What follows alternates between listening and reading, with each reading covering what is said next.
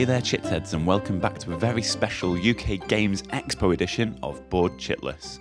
I'm Lecky, and I spent part of the expo wandering around the convention halls of the NEC in Birmingham, looking for different people in and around the board games industry to just talk about what they liked from the expo and what they've been up to. This week's episode is chock full of content, so I just want to get straight into it, but before we do that, I just wanted to thank Tristan and Francesca Hall from Hall or Nothing Productions for pretty much sponsoring this episode. They invited me down to the expo and let me stay on their stand for a while and demo some games. And without them, then not a lot of this episode would be possible. So thank you very much, guys. So let's get stuck into UK Games Expo 2019.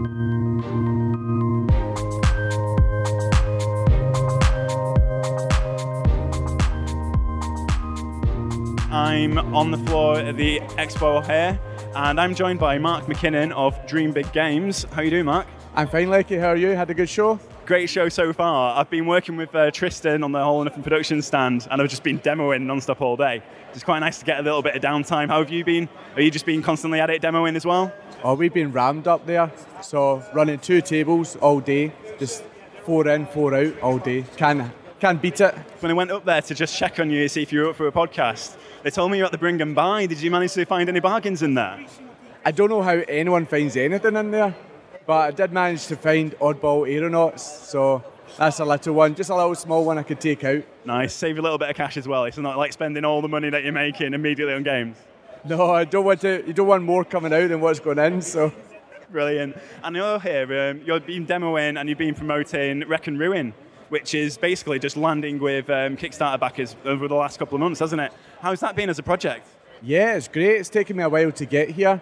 Last year we funded at Expo, so to come back next year and actually have a finished product to actually complete a Kickstarter early, never mind on time, with miniatures is pretty much unheard of, so very chuffed. That's full on, and you've been painting the miniatures as well, haven't you? I've seen on Facebook, they're looking beautiful. Yeah, I painted them and magnetised them, so it makes playing so much quicker and easier and just looks an absolute dream. Everybody has to play with that set when they go up there. Nice. I saw your tutorial online on how to magnetise the components. Where can we find that? So it's on Facebook, it's on YouTube. If you want to join one of my 7 followers on there, and you can see the video on there. I'm going to subscribe, mate. I'm already on it. Ring that bell. So in terms of Wreck and Ruin then, you did a hell of a job pretty much distributing the game yourself. Like, you got a load of pallets into your garage from the looks of it, and then you're down to the post office. Do you still have any friends in the post office now, or have you just cut the bridges entirely there? They told me I'm not allowed back for a while. I did go in to advance warn them that I was coming in, but then when I came in, they said, what are you doing with all those boxes? And then they dedicated a desk just for me. And the guy said, you better review me after this so I get my bonus. Would you recommend that to up-and-coming board games publishers, anyone that's running a sort of small to mid-range Kickstarter? Or would you say, actually, it hurt quite a lot? Would you do it again for another project, I suppose, is what I'm trying to ask? I think I had 300 backers, so it was manageable enough. Just took time. I would do it again at that scale, but definitely anything bigger, I would look to outsource. Nice, and it seems to be getting a pretty positive reception. I saw an unboxing from the We're Not Wizards podcast, and that looked pretty nice. Is it nice seeing all this positive sort of content come in and seeing people actually have the game in their hands? Yeah, it's great, and it's one of those weird things because you're kind of a bit self-destructive. You're kind of looking for stuff for what people are saying, almost looking for bad stuff, but I've not found any yet, so that's good. You kind of watch reviews with kind of eyes half shut, kind of behind the fingers, I don't want to see this. And then the end of it, they're like, we love it. And you're like, all right, phew. It's always good, especially when people aren't pointing out all the typos in the rule books and what's wrong with all the cards and the miniatures. I did manage to miscount the number of tokens that I put in. So the rule book says there's 25 and there's only 24. But apart from that, nothing else has been found. So hopefully it stays that way. If I was self-publishing a game, I'd take that. I think you've done pretty well for yourself. It's an absolutely amazing achievement to get a project like that out. I know you took it to Kickstarter a couple of times, but I think it's a real good thing that you've done there. Can we look forward to seeing anything in the same sort of universe in the future? Are you looking at any expansions or any sort of follow-ups? Definitely, yeah. So the initial game had 4 scenarios, and I always wanted it to be a scenario kind of driven game, a kind of campaign almost. I stripped that stuff back because when I was demoing, I was just doing the one kind all the time. So rather than, they weren't as well play tested, so I didn't want to just release them. But definitely I want to do community driven stuff. So there will be stuff that's free, print and play stuff, and then eventually new factions, new vehicles, new scenarios. They're all in the brain. Just need to get them out there now. Servicing that fan base that you're generating from the initial project, it's nice to see. And bringing it back to UK Games Expo then, it's the first time you've actually managed to call yourself out from the stand, you were telling me. What is it? Have you seen anything out here that sort of turns your head, that like really turns you on as a gamer, that you thought, yeah, I'm going to probably come back with some money and buy this? I've not had a chance to look at any of the stands. I literally went from my stand to the Bring It By. so it's only what's on the way there, but usually anything kind of minis driven, I'm all about the shiny. So anything with big minis I'm interested in. There's quite a few here. So yeah, I just need to get out a little bit longer. Day release. Nice. And you were telling me that you're using the proceeds from some of your games in order to fund a train ticket for one of your colleagues to get them back home because you filled the car full of merch. How's that going? Yeah, so we're running the Get Craig Home Fund because he came down on his own, but he only bought a single ticket, and we decided to fill his seat full of boxed games. So we need to sell enough games that there's actually a seat in the car for him to come back with us. So that is the appeal that we're running right now. That's absolutely amazing. You've got to keep those guys keen. Well, I run a tight ship up there. I've got them all working, playing games, cracking the whip. No, I let them get away and get and see what they want to see, but they come back and they're quite happy. I don't have to ask them to do anything. They're all fully involved and they're enjoying it. They've never done the expo like this before, so it's good for them as well. Well, thanks very much for joining me, Mark. It's always a pleasure to talk to somebody who's heavily invested in their own IP to the point they're bringing their own cosplay to the table. So thanks for joining me. Thanks for having me. It's nice to speak to you.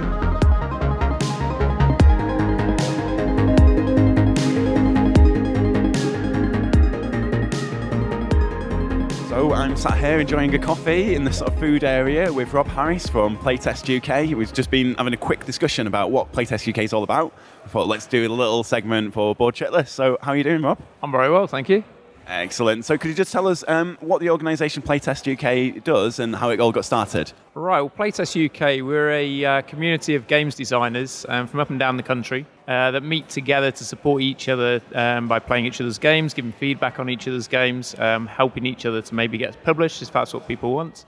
And basically enjoying playing games with each other. How's it been sort of like watching this organisation grow and grow and grow and get more people involved and more meetups appearing around the country? Yeah, I mean, the organisation started from my own need, really, for other designers to play my games with.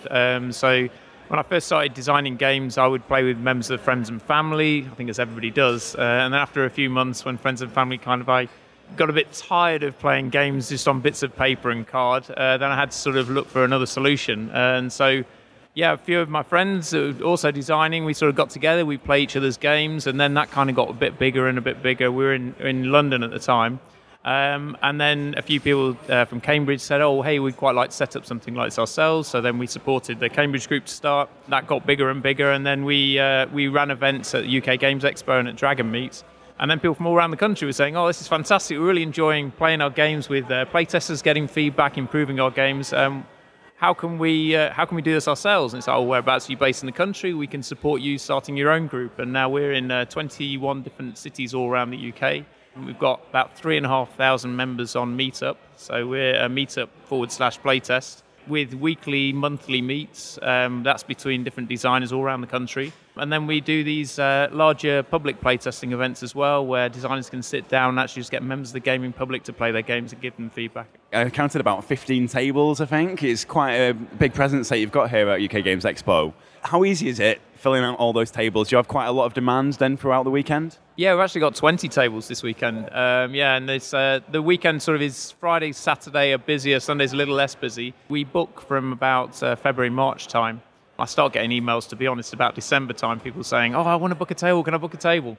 So we take online bookings from then, and then we allocate either 3-hour sessions or 90-minute sessions, depending on the length of the game and how long people want to playtest for. And actually, no, to be honest, most of the time we're completely oversubscribed. We always worry a little bit about, will we be able to get the playtesters? But, I mean, this year particularly, we've been absolutely packed. We've had the queues of playtesters waiting to play games, literally sort of as some playtesters sit up from a design table, we literally got others sitting down. So I think it's quite an experience for the designers having playtest after playtest after playtest. So they probably need to go and sit in a darkened room afterwards. But I think they get as much feedback as they could possibly want. So that's really good. What valuable experience, really, getting their game out into the wild and getting people to see it. Did they have to commit sort of any sort of monetary donation to the organisation in order to get their games out to you? Well, we asked for the 3-hour sessions that we booked. We asked for a £15 charitable donation, and that goes to a charity called Express CIC, which is quite close to my heart. They help out with families with autistic children in my local area, and they've helped my family greatly. So we like to do a little bit for them. We've managed to raise about £1,200 for them for this year from the designers actually booking those 3-hour slots. So that's been fantastic, and that's another way that as an organisation we can give back a little bit as well. That's absolutely brilliant. It's always great when you've got a sort of like a social enterprise like this. So you're helping designers for one, but then now you're helping a charity second. And it's just so many reasons to get involved. How can people get in touch with you guys if they wanted to volunteer with Playtest UK, or if they wanted to start just make themselves available to get to meetups and playtest games? The best ways to get in touch with us are through our website, which is www.playtest.co.uk, or our meetup group, which is www.meetup.com/playtest. It's free to join. All our groups are pretty much free to attend as well. Actually, the 90-minute sessions here are free as well. Because we are a community of designers, we're basically just trying to enable each other to get good feedback and improve our games. So we're a non-profit organisation. We're just looking out for each other. Is there any sort of like rookie error that you see new game designers bring to the playtest table that maybe they can avoid if they're listening to the podcast? Particularly at the Expo in the playtest zone, we see designers at various different stages of their career, I guess, in a way. So we see some game designers where it's the first time the game may be seen by people beyond their friends and families, and that's a huge, great step just on its own. We also, within the group now, because we've been coming to Expo for 10 years, we've got a lot of established designers that have got maybe 20 published games behind them, so their playtesting is quite different. They're looking for specific things. If I was going to give one word of recommendation, perhaps for new designers playtesting a game, would be to listen. Obviously, you're putting your creative baby on a table in front of strangers, which is naturally a terrifying experience. But if your playtesters are telling you something, rather than kind of arguing with them, even if you don't agree with them, just make a note of what they're saying, and then later on you can kind of discuss it a little bit more, maybe with your friends, and have a think over and see whether that's valid constructive criticism or not. But I've seen sometimes with new designers where they're so sure that their game is fine that they will argue with the playtest, and actually that's really defeating the prospects of getting that feedback. You really need to listen more. Excellent. And how is the expo been for you then? Have you managed to get away from the stand and look around and demo a game or two, or have you just been chained to the playtest area? I'm pretty much chained to the playtest area most of the time, unfortunately. I think if anyone ever wants to come and meet me at Expo, pretty much come to the playtest zone and I'm there, barring toilet breaks and maybe the odd go and grab a sandwich. But to be honest, I just love the atmosphere that's there. We've got, we are a community of designers and we're all there to help each other. And to see new designers come every year and to see, the new games that are on the table.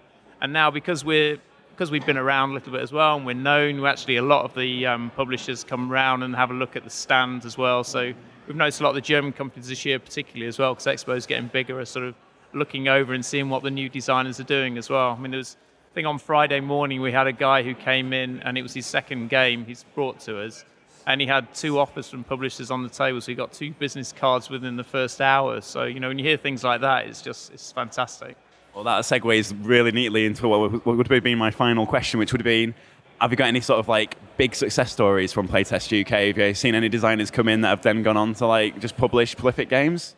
Yeah, I mean, we've seen a lot. I mean, we're going since 2009. So in that time, I think British game design on the whole has just really rocketed. It really has. So many new people coming into design and so many getting published as well. I mean, so many more British publishers as well. I mean, 10 years ago there was maybe a handful, and now we've got lots of great independent companies like Backspindle Games, Alleycat Games, lots of really great companies that have started up and are bringing new, fresh ideas to the market. As regards designers, I mean, we've seen people at playtest at the start, maybe you would have heard of, are Matt Dunstan and Brett Gilbert. I think Brett Gilbert's got maybe 25 published games now, and with Matt Dunstan they design games, Elysium, which has obviously had a Spiel des Jahres nomination. So yeah, we've seen lots of different types of games. I mean, some people create games maybe just for their friends and families. Other people want games to get published, and we're really there for anyone. We're a broad church. Just goes to show then, like, what a lovely safe space you're providing for game designers, just to just really work some of the kinks for the games and get them to one more step towards publishing. Thanks very much for taking the time to talk to me today, Rob, and I hope you enjoy the rest of your expo. That's a pleasure. Have a great time.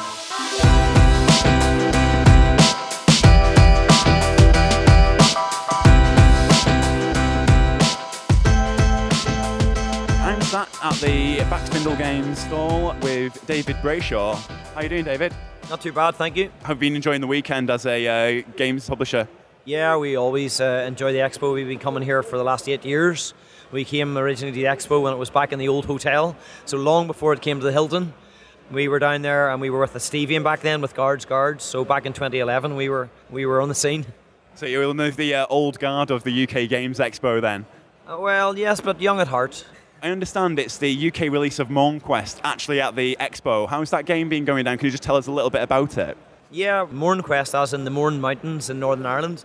It's been going down very well. It was basically a Kickstart project for us, and it's our first ever minis game, and it was an idea of ours that we met a local author who wrote a book called Mornquest about a little boy in Ireland, and he met all these mythical creatures and so on, the magic of the dandelion, and we just thought that's a brilliant theme.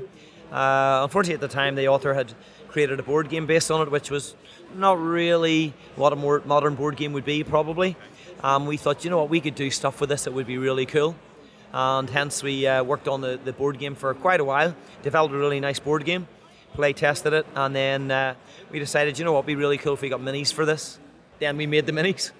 Fantastic. And how was that process of developing minis then? You say it's your first miniatures game. Was there a lot to learn? Yeah, there was a lot to learn. We had worked with obviously a lot of people in the industry here and both in the USA, and we were very lucky because we had worked with local guys on the art for Mornquest. A guy called John Farley was Captain Wonder cartoons, and he's actually done a Judge Dredd comic at one stage, and then a guy behind us there called Alan Perry, and Alan was doing the colouring of the drawings, and we were talking about doing the sculpts, the 3D sculpts, and Alan says, well, I've done a bit of 3D sculpting. And we went, well, we'll let you try it and see how it goes. So basically we got him to do some sculpts, and then we sent the sculpts, the STL files, to other friends in the industry who've done minis. And they give us some recommendations on how we would change them a little bit. And basically the minis have turned out really, really nicely. Tom Vassell, bless his heart, came around to the expo last year and he said, David, the Irish minis, he said, you guys have knocked it out of the ballpark. They're really cool, which is a really nice compliment for us in our first minis game. That's high praise, considering that Tom doesn't, he doesn't pull his punches, does he, really? If he wouldn't like it, then he'll definitely let you know. Oh yeah, Tom is very straight. He'll tell you if he doesn't like it, he'll tell you what he likes about it. And I appreciate that working in the industry, because we need to know, what do gamers want? And not all gamers want the same thing. And we do know that a small percentage of them will want really nice minis, but a big percentage of them, first and foremost, like ourselves, will want a really good game. What was the public response like when you started showing them off on Kickstarter and when they've seen them in real life now at the Games Expo? Yeah, well, Kickstarter's been good. I mean, all the feedback, the comments has been really, really good. Showing it off at the expo, people have come around, they've seen stuff on Twitter, social media, they've come around just to see the game. They sat down. We don't let them play the game because it really takes probably 2 hours. It's a good evening's entertainment. But everybody who sat down loves the minis, coos over the board, likes the mechanics. It's very different. We try not to design games that are like anybody else's games. We try to be imaginative from day one. We try to have more than one thing going on in the game. And Mornquest certainly has that. But it also has the ramp-up factor, which the book had. In other words, it starts easy and then builds up.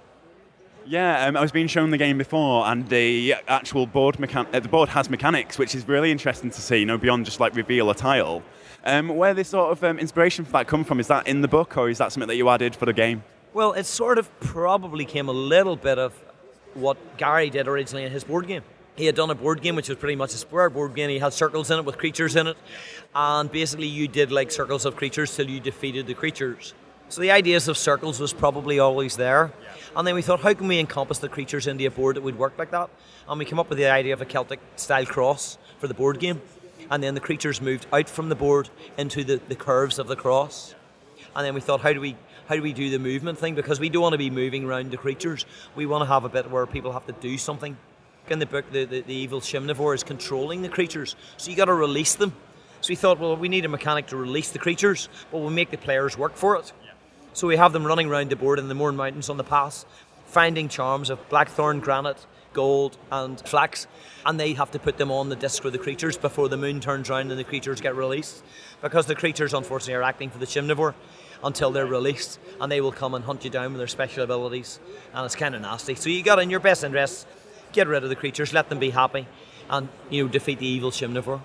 It looks like it's got a very steep sort of complexity curve on it, in terms of you start the game, it works quite slowly, and then as you progress, it sort of ramps up. So it's very nice to see. I do enjoy a game myself where it's quite difficult to get that actual winning state. I know I'm going to have fun with it. In terms of the expo itself, have you been able to explore a bit? Have you seen any games that you like the look of? Well, being a publisher, you spend a lot of time in meetings, and you spend a lot of time with making sure your booth's running properly, and then, meeting customers at your booth, helping the team out, keeping everything right. You probably do a lot of running around. I managed to get some time off this morning, and I got a nice little game from Grimlord called Village Attacks. And Village Attacks is pretty much a big box game with little minis, and it's a bit like a dungeon crawler, but it's the other way around. Okay. You basically play the vampire, the leech, whatever, the evil creatures in the castle, and the villagers come attack and you have to defend them. So that kind of appealed to me. It's kind of cool. I've always liked dungeon crawlers, the unexpected, what's coming around the corner. So I suppose you don't know if it's a villager with a rolling pin or a club. I haven't played the game yet. I don't know what weapons they have, but I'm looking forward to trying it. Ace. And have you been gaming quite hard in the evening? Do you go back to your hotel room with the guys here, or do you go over to the King's Rooms at the Hilton? We went to the Hilton last night and the last couple of nights, and the gaming rooms were full. We did play a couple of games in the bar. They played, I don't know what they played, some of the silly filler games last night. I didn't actually play them. I actually ended up having a bit of a business meeting for about 2.5 hours, with a few beers, of course. But yeah, I'm a gamer. I like time out to game. There's another Northern Ireland company just behind us there who've done a little pirate game. Can't for the life of me remember what it's called, but it's a little pirate game with cards and little play mats. We played that the first night. That was really quite cool. If people want to learn more about Mourne Quest and more essentially buy a copy, where can they go to?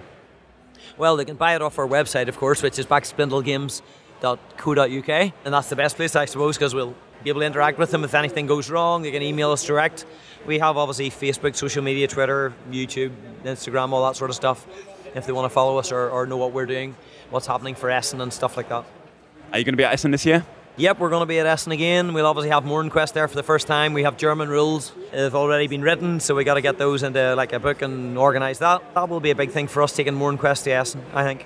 Well, it sounds like you've got a lot on your plate coming up in the future, but it's very exciting then when it is coming out. Thanks very much for speaking to me. Thanks for taking the time. Thank you very much. It's been another great expo, and my credit and my hats off to all the organisers and to all, of course, the gamers who come and support the show. Well said. Thank you very much.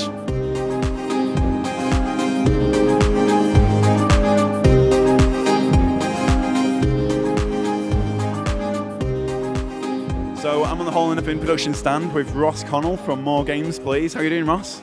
I'm doing great. I'm pretty tired, but it's been an amazing expo so far. It's been an emotional journey, hasn't it, really? It's like 3 long days for you. And have you still got Haribo, or did you run out of Haribo about 10 minutes in? I think I ran out of Haribo on the train journey here and then crashed immediately after.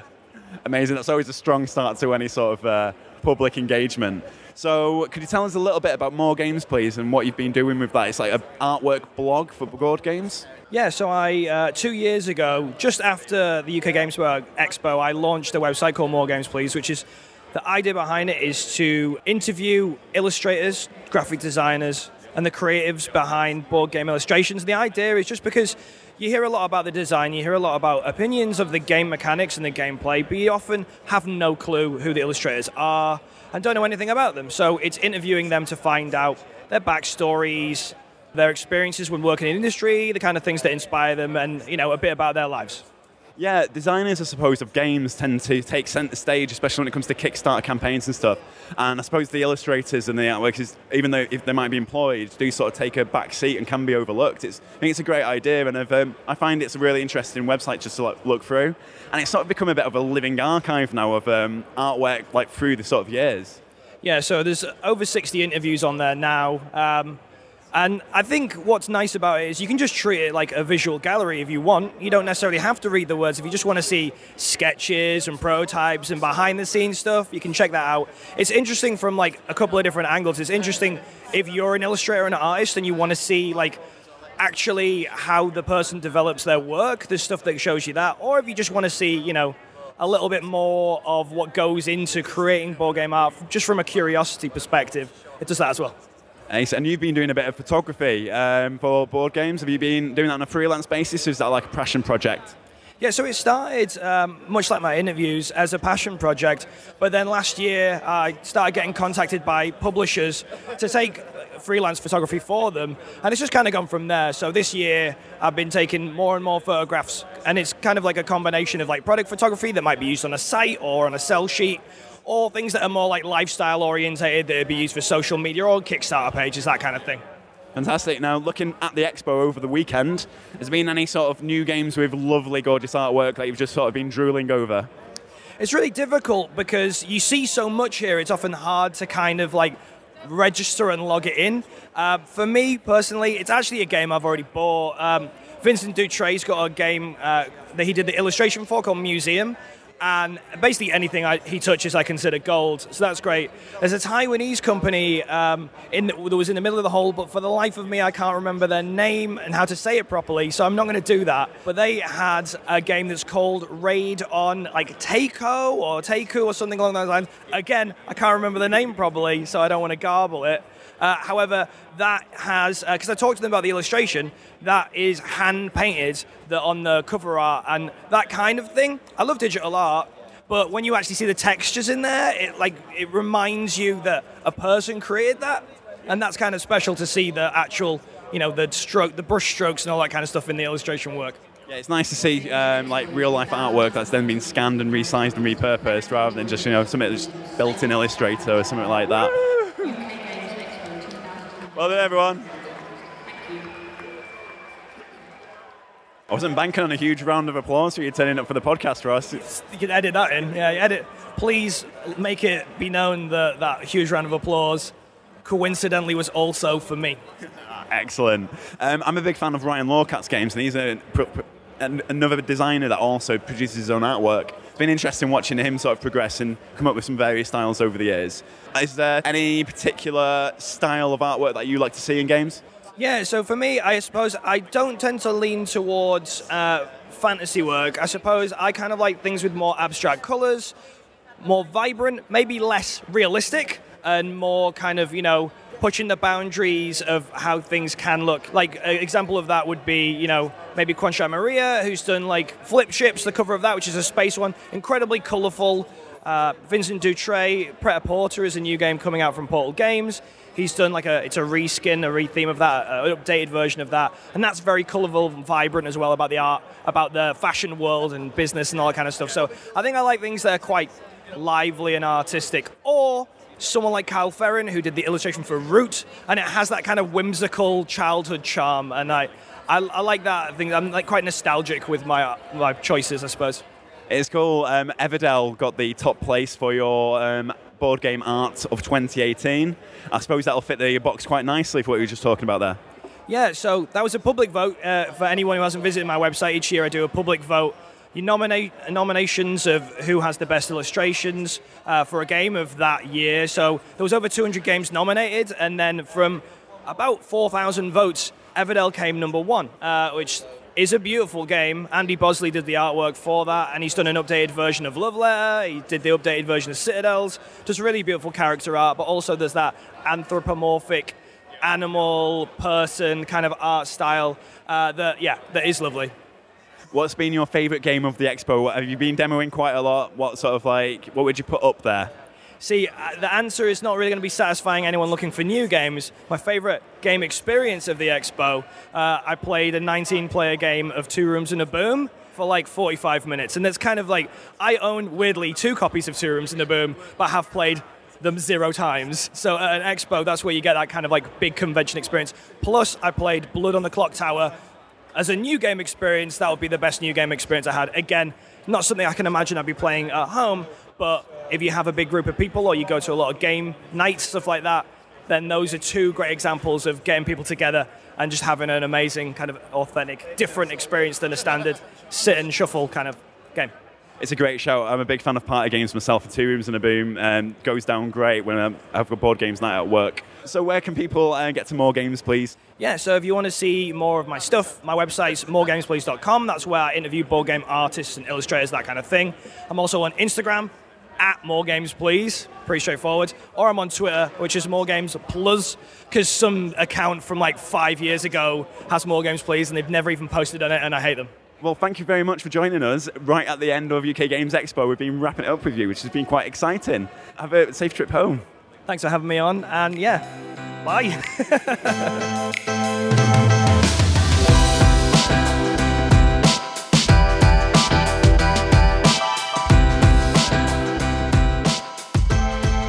It's been a day or 2. The dust has settled from UK Games Expo. I've had plenty of sleep. I've managed to have a few Strepsils and hydrate myself. I'm joined by Paul Grogan of Gaming Rules fame. How are you doing there, Paul? I'm all right, thank you very much. And I've had 2 good night's sleeps myself. Need about 5 more to recover, but it's a good start. You get it back slowly, don't you? I noticed that the first night, I really didn't sleep a wink. I had about 3 hours in total. And then yesterday, I slept like a baby through the entire night. I'm hoping for a repeat of that. As for the dust settling, though, I've kind of not really unpacked because I'm off to Origins on Monday. So half of my stuff's unpacked, but the rest of it is still sat in the hallway ready to be turned around and head off to the next con. Excellent. Do you just require like expert levels of organisation then when like half the boxes are filled perfectly with stuff that's going on to the next con that you don't even have to open, and then half the stuff is just, I need to get these underpants out and clean them now? Yeah, I wouldn't have said expert levels of organisation, but I tried. Fantastic. Well, I think you pretty much unofficially get the title for busiest person at UK Games Expo. Oh, I don't know, but maybe. You had an awful lot going on. I did. Yeah, so just focusing solely on gaming rules, you had a meet-up on the Friday, a seminar on Saturday afternoon, and then a live podcast on Saturday evening. Yeah. Yeah, how did that all go? The meetup didn't really go as planned, and I need to do something different next year. I'd basically advertised that there was going to be a meetup, but because it was being held in the bar area of the IB Styles, I wasn't sure who was there for the meetup or who was actually there, having a drink in the IB Styles. So I didn't want to start walking around and, speaking to people randomly and saying, are you here for the meetup? Are you here for the meetup? So what happened is a load of people that were there for the meetup who knew other people there, they all obviously congregated and started chatting. And in a lot of cases, I knew who they were. So I went over and said hello. But I'm pretty sure there were other people who found out about the meetup, who turned up to the meetup, who may not have felt that comfortable coming and speaking to me or interrupting me, and probably sat there on their own for a bit and then walked off. And that made me feel terrible. So next year, I'm going to do something different. Like, I'm going to organise a meetup, but I'm going to say it's going to be in this particular corner of the bar at this particular time. Come and wear a pink hat or something like that, and something to identify that these people are there for the meetup. So it wasn't really much of a meetup. It was more, there's a few sort of random groups of people. So I wasn't too happy with the way it went, but that's down to me and my planning and organisation really. So I need to do something different next year. Did you manage to speak to any of your Patreon supporters or any of your like long-term fans though? Like people that wanted to talk to you beforehand really got an opportunity to say hi? As I said, there was a number of people there that I already knew, and there were a couple of people that came up to me and chatted, which is great. But, touching on the Patreon supporters, I mean, the meetup was advertised on one of the UK Facebook groups as well. So there may have been some people there who just responded to it not being a Patreon supporter. And I feel bad that they turned up if I didn't have a chance to chat with them. But Patreon supporters, I feel even worse. If one of my Patreon supporters turned up to the meetup and then sat there on his own for half an hour and thought, oh, this isn't really much, and wander off, I feel really bad about that. So that's why I want to do something more next year. I see. Maybe like a traffic light system, Yeah, just something to identify that I'm here for the meetup, and if you're here for the meetup as well, let's get talking, and then, yeah, we'll do it from there. And then in terms of your seminar, so that was all based around teaching people the rules of board games, which is something you know a little bit about, I suppose, you know, of the just a little. career. It was really busy. I was really pleased that the room was busy because unfortunately the seminar had been put down under the publisher stroke designer track series of seminars rather than the normal seminars. Right. So there was a lot of people in the weeks leading up to it that said, oh, I've heard you doing a seminar, but I can't find it. Because if you go to the UK Games Expo website and list the seminars, it wasn't on there. And it's because they've split the seminars into two types. One of them, which is just general seminars for everybody, and then one of them, which is more focused on publishers and designers. I see, for the industry which is sort of harder folks. to find. And I was in that one. So that was a bit disappointing. It was too late to get it changed. And the other thing as well is it wasn't actually that clear on the website where the seminars were being held. And a few people contacted me afterwards and said, I really wanted to come to this, went to the website, found it, but didn't know where it was being held. So, you know, that's kind of out of my control. Saying that, there was a lot of people in there. I don't know how full the room was, and I'm going to hazard a guess that there was probably about 80 people in there, maybe. That sounds like a really strong number. Yeah, a lot more than I was expecting. Now, bearing in mind, I'd had an awful night the night before. I'd had about 1 hour sleep, not through choice. I wasn't staying up drinking and playing games all night. See. No, I had certain sleep-related issues that crept in. I mean, I was completely run down, completely exhausted, feeling awful. I didn't think the seminar went as well as it could have done. I stumbled a couple of times, but the amount of messages I've had afterwards from people saying that was really good and they found it really useful. It's clear that I do know what I'm talking about, and even if I don't think I gave it the best delivery, what I said was of value to a lot of people. So that was really rewarding to do that. That's great. Just impart a little bit of knowledge, and that's really what those seminars are for as well. For me, speaking personally, I can't teach games for toffee. So I was demoing some of Tristan Hall's games over the weekend, and I really put myself out there to make sure I know most of the rules inside out, and I know what I'm doing, and I felt quite confident about that. So I think these sorts of seminars are what people, they might need just to help them get over that sort of confidence barrier, especially if they're not playing games in groups that often. It's great to have that resource there, Paul. Was the seminar recorded at all? I know a lot of things were being live streamed. Yep. A guy said at the start, do you want this recorded? I said yes. That was it. I've not heard anything more since. Fantastic. So I assume at some point somebody's going to drop me an email and just say, here's the video output from it. Cool. Do what you want with it, and I'll stick it up on my channel. So you can see a bedraggled looking me struggling to stay awake, trying to trying to talk about things. Remember what his name is. Where do you normally post stuff like that? So we know that you do, a decent amount of content. You're a rules editor, basically. That's your bread and butter. You also create rules videos. You create video overviews, playthroughs, and a couple of podcasts as well. So where do people ingest all this content? It'll be all on my YouTube channel. So Gaming Rules Videos is the YouTube channel, and everything I put will be on there. I will do a social media post about it on Facebook and Twitter, but unless you happen to be looking at it in that particular minute, you'll miss it. So I use my Board Game Geek Guild number 2258. I post stuff on there because that's a bit more permanent.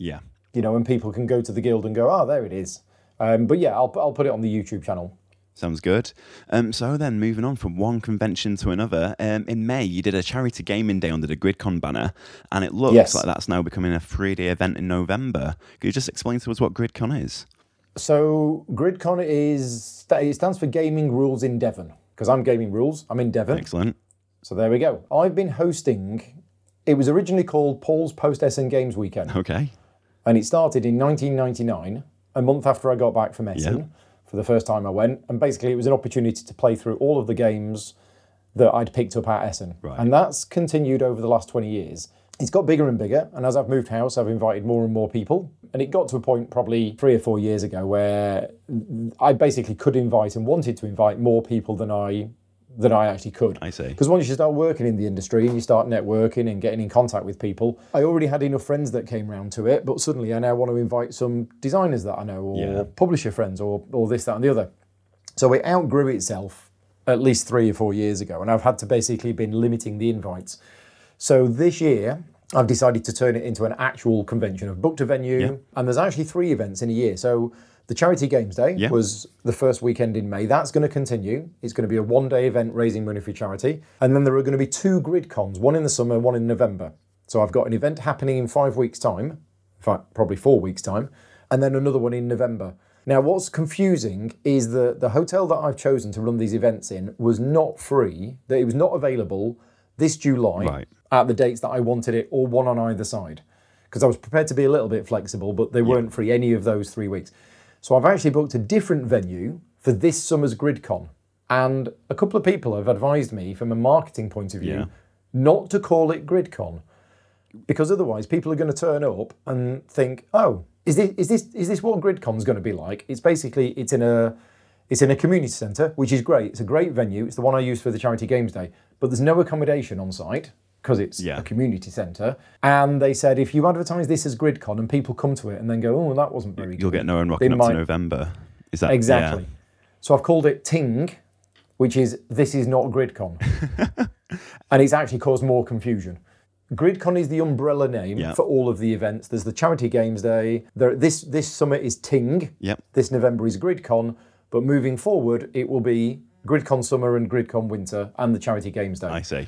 So yeah, it's all very confusing. But basically, yeah, it's a new UK convention. Only a small one. It's like 150 people just playing games. It's nothing, there's no exhibitors or anything like that. I see. But there's plenty of conventions like that go on around the country. And I go to a lot of them and they're all really good. So I thought, I'll do my own. Well, being in Devon as well, is the niche basically that you're a lot closer than Birmingham or Manchester or London?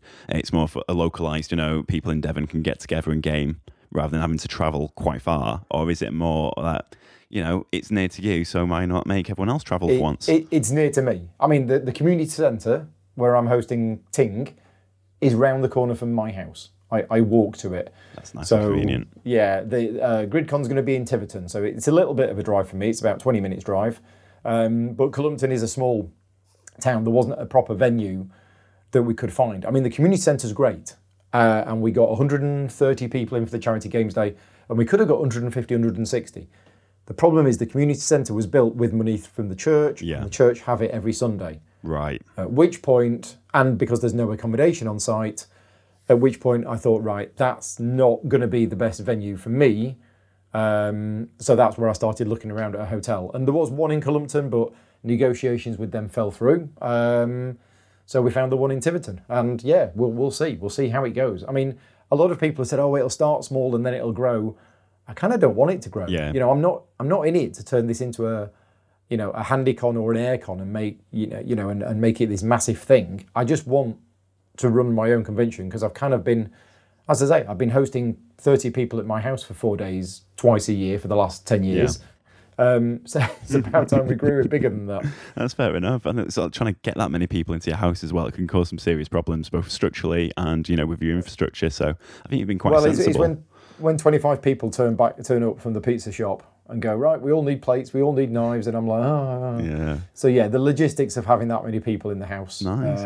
It got a bit much. But yeah, that's that. It's exciting, but it's also a bit nerve-wracking because I've only sold about 50 tickets for the summer event. I see. And people have said, oh, don't worry about it, numbers will pick up in the last couple of weeks. And I'm like, well, I don't know whether they will or not. So yeah, I'm a little bit nervous about it, and we'll see what happens. Only time can tell. Can people buy tickets on the door, or is it more of a buy online? Well, it's supposed to be online because I've only got space for 150 people. So I've said that you need a ticket. Okay. But if it gets to the day itself and you go online and there's still a ticket available, that means we've got space. But if it says sold out, then I can't really have anybody turning up on the day without a ticket because I won't have anywhere for them to go. We're not at the capacity of the building because, of course, buildings can have rooms, when you lay the chairs out in theatre style. But about 150, 160 people is probably about the capacity with regards to, tables and chairs. It sounds like it should be 2 really good events, really. You mentioned the Charity Gaming Day. What were you fundraising for? Yeah, so I've been made aware of the Chrysalis Youth Empowerment Network a couple of years ago, and basically everything that I've been doing regarding fundraising has been for them. Yeah.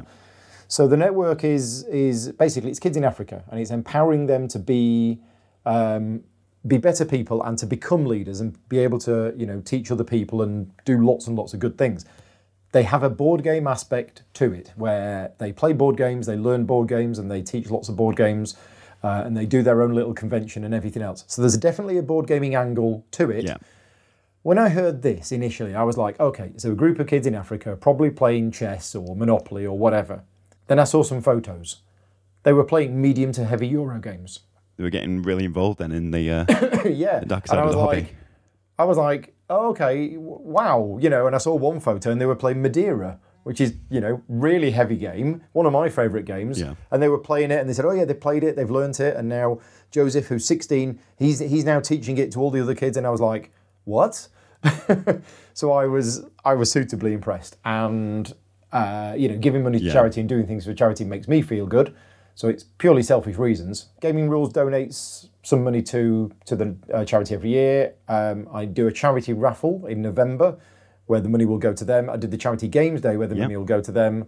And there'll be other things as well, just doing my bit, really. Fantastic. So by supporting Gaming Rules, people can really find out how to support the charity as well. Yeah, certainly for the Charity Games Day, all of the profits went to charity. And yeah, the charity raffle that I run at the November GridCon, all of that money is going to go to the charity as well. Fantastic. And alongside the raffle, there's going to be any more sort of fringe events going on, any sort of seminars? Is it purely gaming? Yeah, I mean, no seminars, because it's 2 rooms in a hotel with people playing games. Impromptu seminar, you could just start shouting. Well, I could do. I kind of made a point. A number of people have said, look, this is your first convention. You've got to consider the fact that there's going to be issues with the hotel, and there's going to be all these problems. You need to focus on that. Don't do what you normally do at conventions, which is book yourself out for 25 hours a day. Yeah. I've gone into both of these events saying, nope, I'm not going to do anything. I'm just going to provide a room with tables and people can play games. But I like organising tournaments. I like organising things like that. So whilst I won't be organising like seminars, because as I say, we don't really have a room, I am thinking of doing a couple of little tournaments, especially if I can get one of my friends to help run it. I like tournaments being run at conventions, especially ones where, you know, it's a 2-player game and a game takes like 20 or 30 minutes. So something like War Chest or Keyforge or something like that. It's taking 3 or 4 hours of people's time at the most, and they get to take part in a tournament. I'll get some prize support from the publisher. It's just one of those things that I like to try and do. There's talk about running one of the 12-player Arkham Horror events at one of them as well. Those type of things are hard to do at other places. But at conventions is a great place where you can do something like that. So yes, I am planning on doing that. Now, for the summer one, I've got a few designers. Frank West is coming down from City of Games. Oh, cool. Ian Schofield's coming down, who designed Ravage. He's relatively local. And a guy called Richard Breeze, who designed the Key series of games, who for me is like a big catch, because Richard's like a hero of, well, me and a lot of people. I've got to know Richard over the last few years, so he's actually become a friend. I invited him down. He's been to my events before at my house. So I invited him down and I said, look, this isn't going to be at my house anymore. And he's more than happy to come down. So that's quite a big thing. The November one, I don't want to announce that I've got Vitor Lacerda appearing there. Okay. But, so I won't say that. You'll just casually, just leave it out on the table. But I'll casually just drop that in, that the November one might have Vitor Lacerda at it. Because I was talking to him, again, somebody else who's a massive hero of mine, who's over the last few years has become a client and a friend. He said, oh yeah, I've wanted to go to a convention in the UK, so if you're starting your own, I'll come to yours to support you. And I'm like, mine's a hotel with people playing games. It's not going to be, If you're going to go to a UK convention, you need to go to UK Games Expo or HandyCon or AirCon or, one of the big ones and see that. And he said, no, that's fine. I said, you do realise it'll be in Devon in November, because his wife's probably going to come across with him and probably going to go for the day out somewhere. And I'm like, it's going to be cold and wet and miserable, and it's going to be dark at 5 o'clock. You'll see two people though. It'll be fine. Yeah, that's true. It's going to be interesting seeing about 150 people trying to play the same game with the same person on the same table. How are you that might be tricky. Yeah. You might need some sort of number and queuing system. We'll need a number queuing system, or people will literally just take it in turns. Right, so on this turn, Brian, it's your go. What are you going to do? Fantastic. Brian takes his turn, disappears off. Vittel takes his turn, and then Mary comes up and goes, look, Mary, it's your go. What are you going to do? Like when people play 16 different games at once, the chess masters you see in like New York. Yeah. That'd be quite interesting. Yeah, we'll work something out. It sounds like an awful lot of fun. Before I let you go, Paul, as it's a UK Games Expo sort of roundup special for Board Chitless, I will ask you, did you see any games in the halls when you had 2 minutes running from the toilet back to the Czech Games Edition stand and the seminar rooms? Was there anything that you liked the look of that you hadn't seen before? That I hadn't seen before, no. I mean, yeah, you're right. It was literally a few minutes here and there running around between the toilet and the booth. So I didn't get a chance to actually see the halls much. I was aware of some new games that were coming out, a number of which were on my radar beforehand. So Star Wars Outer Rim is on my radar. Yep. I now have a copy. I'm playing it this Friday. I've not even opened the box yet, but I'm quite excited about it because I like the theme, not just because it's Star Wars, but because it's like mercenaries and smugglers and things like that. It's a really nice sort of like idea to have around the Star Wars universe, especially when it sort of shifts away from Jedis a bit as well. Yeah, so I'm looking forward to that. And there's a few other ones as well. Foothills, Tony Boydell's Snowdonia 2-player experience. I didn't manage to get a copy. They only had 60 of them. Okay. But that was something that, that's my kind of game. But it was really nice to see that there were 87 new games released at Expo. Yes. Now, when I got told that, I didn't believe that, but then somebody showed me the list. I remember 5 years ago, one UK publisher probably released one game at Expo, and that was it. Yeah. And now we've got UK Games Expo is kind of on the map as a release date. Not as big as Gen Con, not as big as Essen, but 87 games were released there. And that was quite impressive. People were really planning around it. I know David Brayshaw at Backspindle Games, he released Morn Quest, so it kickstarted, but it was the big UK reveal. And that was very exciting. Yeah. Well, thank you very much for joining us today, Paul. It's really appreciate you taking the time. No, thank you for having me on the show. Not a problem, anytime. And best of luck with GridCon. Thank you very much.